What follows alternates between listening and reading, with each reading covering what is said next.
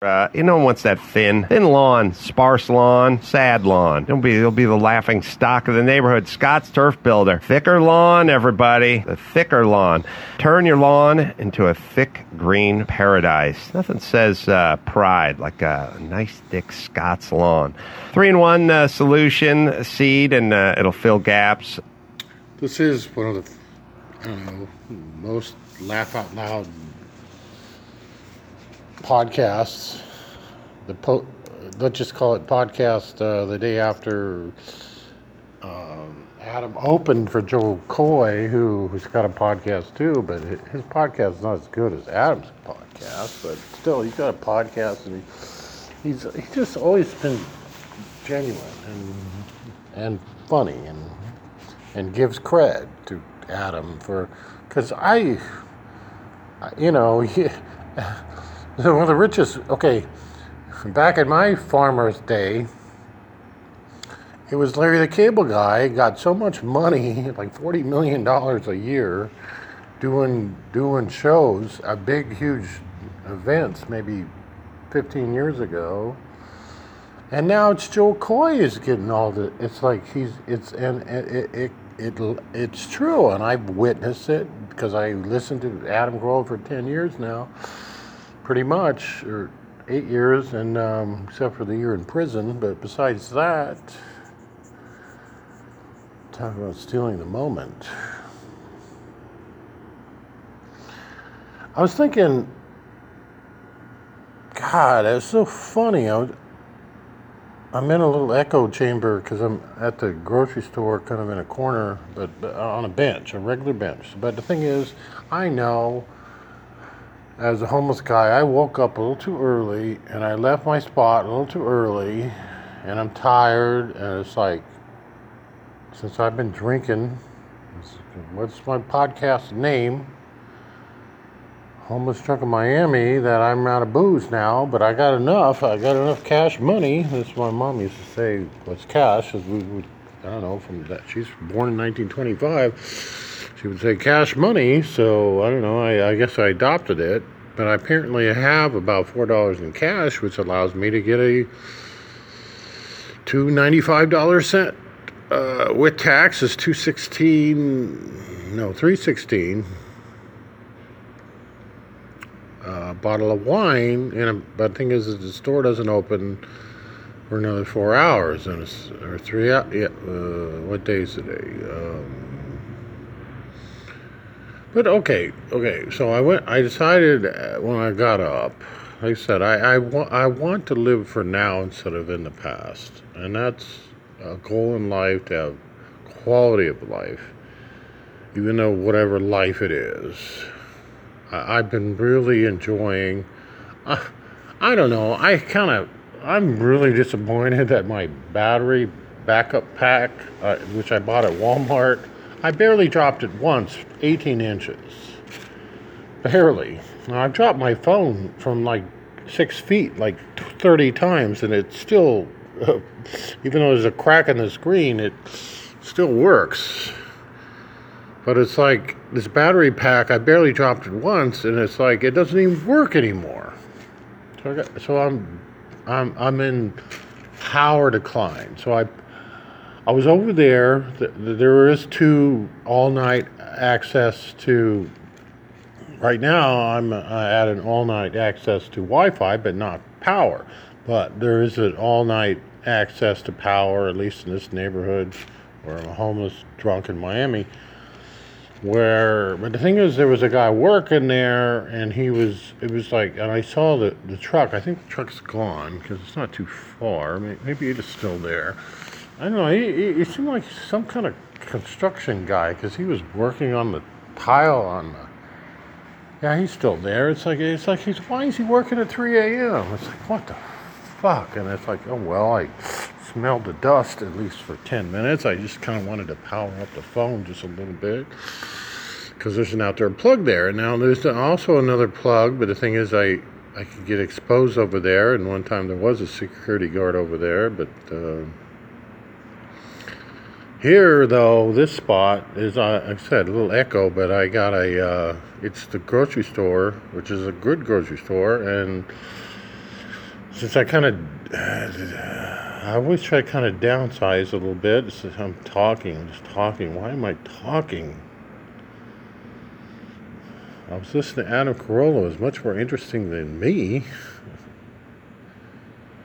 Well, okay, I downloaded from here, and now it's like I'm down to like 5% on the phone again, and it's like I'm going to have to like charge this all day tomorrow at the library, but the library doesn't open till 11:30 on Tuesdays, and it's like, oh my gosh, I got too many hours to kill, and it's like I kind of want to go to sleep because I'm tired. It's 4 a.m. But I've been enjoying Adam Carolla. Adam Carolla was talking about, he did an opening little bit for Joe Coy, and I've noticed their kind of relationships. And Joe Coy is really a funny, nice guy, and it's just so nice. I love the kindness that Joe Coy and Adam Carolla have, and there's some people just so kind.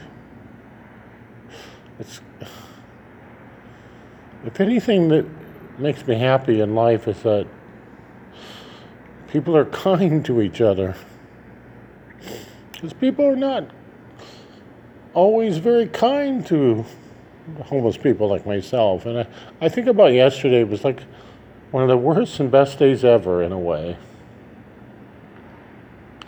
That the manager of the cheap booze store, which like I said, I got $4 for a $3 bottle of wine. But they don't open till what day's tomorrow? They don't open till 9. She actually gave me a bottle of wine pretty much, and then I remember one time this guy he owed me 10 cents in change, and he gave me a dollar bill instead, and it was like, they notice that I'm kind of homeless, but they also notice, what do I buy? What do I buy with my food stamps? It's basically beans and tortilla and jalapeno or tomato, and I'm always looking in the dumpster for tomato or two, which I had a pepper, but they kind of rotten, and through those, shit, you could tell I'm a little drunk. Still, it's called, what's the name of this podcast? And I don't know if I think I posted, it's like I record, a lot of it is just personal therapy, but since there's nobody around and it's only fucking 4 a.m., okay, and I had to take a crap, it seemed like. That's one of the reasons I got up too. It's like, I don't want to.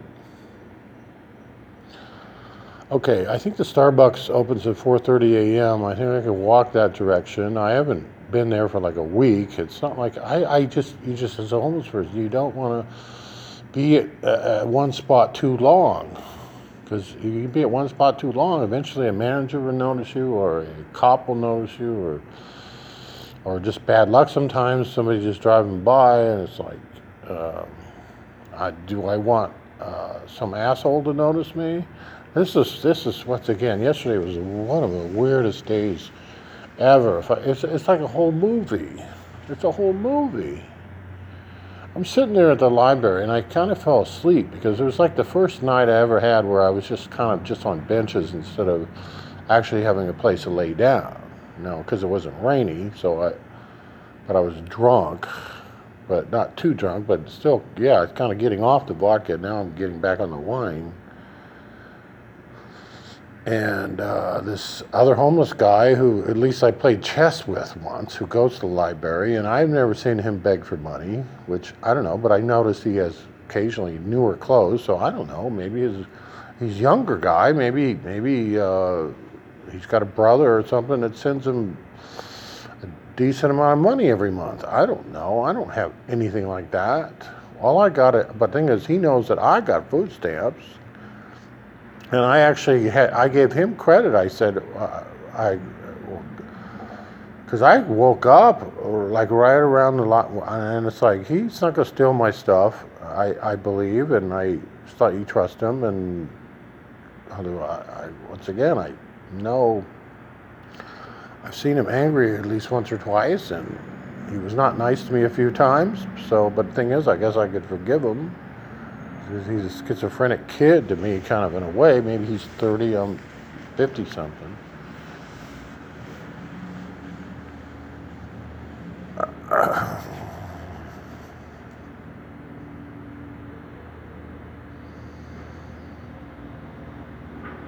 But yesterday morning, it was about right when the library on Mondays and Tuesdays they don't open until 11:30, and it's like, oh, I forgot, and I realized what day it was, and this and that. And then I wake up, and he's sitting next to me, and it's like, oh well, shit. And then I just kind of be outgoing, kind of just to be polite. I'm an introvert, but you know, sometimes you got to be outgoing. Because I was a teacher for 20 years, I had to be outgoing. Had to talk to kids and this and that. Of course, I was a great. Actually, I would say I was a great teacher. I would say I was a good teacher, but the thing is, my greatness had to do with my ability to develop and construct programs for kids with severe behavior disorders, and that's what my master's degree. And my master's degree really didn't bother me. It just was part of something I had to do and get the certification in behavior disorders and learning disabilities, and it's not. But my expertise really was that if I had, you know, about $200,000, I could create a school where it might be needed to work with troubled youth. And the thing is, I'm not an administrator. I'm the actual person doing the fucking job of actually teaching. Although I kind of had to become a boss. And that's the basis of my screenplay, where I was the boss. If I had one wish that could be realistic, besides winning the lottery, which is not going to happen because I'm not going to buy a lottery ticket. And although one guy gave me a lottery ticket once as a gift to a homeless guy, and made me fucking think about it for a week, which I didn't really want to think about for a week. One ticket? Okay, so, but what was I saying? My work, though, is my screenplay. It's called The Four Loves. And I've said this before. It is as good as Lost, Breaking Bad, and Mad Men. It is that good. Meaning that, in contrast, when Sylvester Stallone put up his screenplay called Rocky in 1976 or so, I'm not sure exactly, and Hollywood offered him $200,000 or whatever, he became a superstar. And starred and directed his own fucking movie. That is pretty crazy. But the thing is, Rocky was valuable enough to, of course, have 8 spin-offs. My screenplay. But the thing is, I have baggage on my screenplay. My baggage on my screenplay is, first of all, it's not completely done. It's not completely unedited. I got about 50 pages in my backpack that I still need to edit the last, regular screenplay is like 130 pages. And I know the format of a screenplay. I learned it because I go to the library a lot. And I learned and I put it all pretty much in that format. And I got about 40 pages to edit. And then the thing is, once I finish that edit, what am I going to do? Well, I'm going to print it out and edit it again? because I did make a lot of changes. I made a lot of changes. It was just one screenplay. And that became 3 screenplays because I realized the one was too large and it was too broad. But the thing is, I added stories, true stories, of what it's like to be a teacher of kids with severe behavioral disorders. I'm talking severe.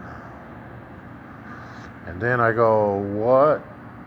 At the time, maybe when I was writing a lot of this in the past, it's like the TV series Lost. And this is maybe how I described it a little bit.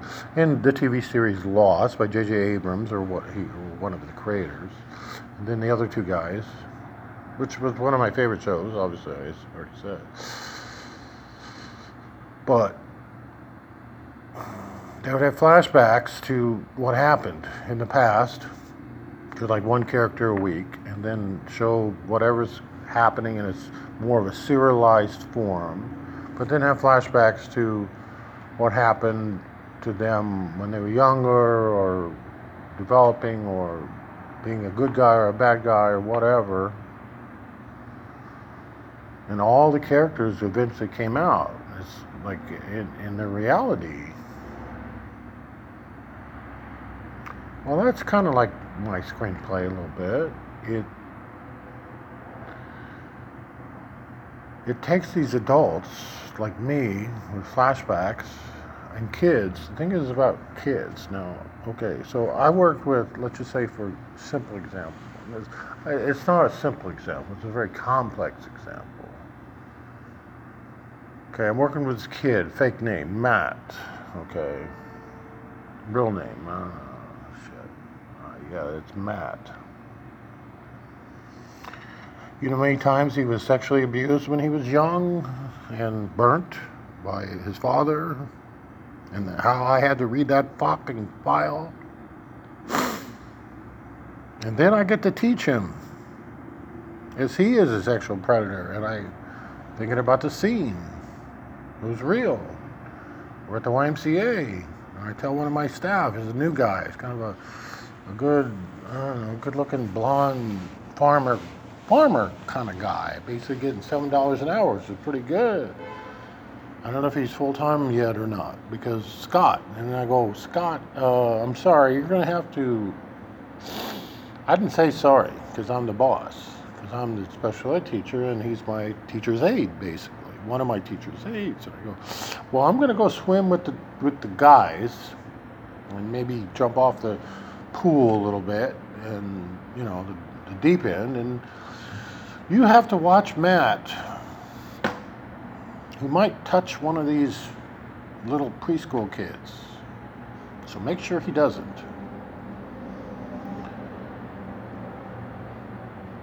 Talk about putting panic in somebody's fucking face. Now,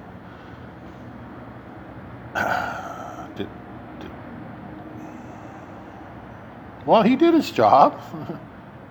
You know, he stayed close to Matt, you know. Matt maybe wanted to move in those directions, but Scott got in the way, as I was kind of, because there's 2 pools at the Y. You got the kind of baby pool and you got the regular pool. And it's like I said, I got to swim with these other guys because I got 5 or 6, 8 guys who like to swim, and they're good behavior. Although they diagnosed with severe behavioral problems, they don't have a behavior problem. This is their activity time. And I rewarded them by taking them to the YMCA. And I said, we're just going to have me and fun. Me and Celia, me and Celia are having like an affair, kind of. An emotional affair. And touching each other kind of in the pool. This is, once again, February 2002, the basis of the screenplay. March, maybe, or April, I guess. I'm not sure. And so I had to tell Matt. No, I had to tell Scott. I go, just make sure he doesn't touch one of those kids. That's barely 1% of the drama.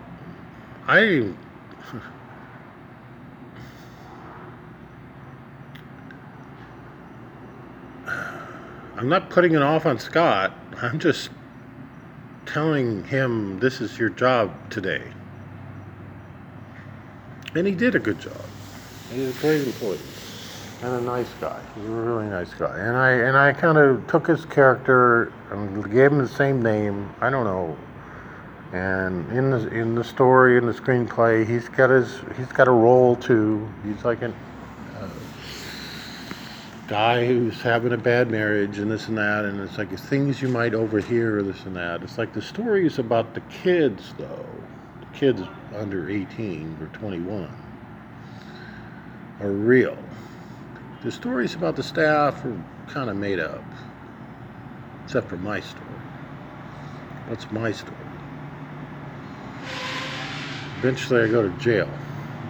Something I didn't do.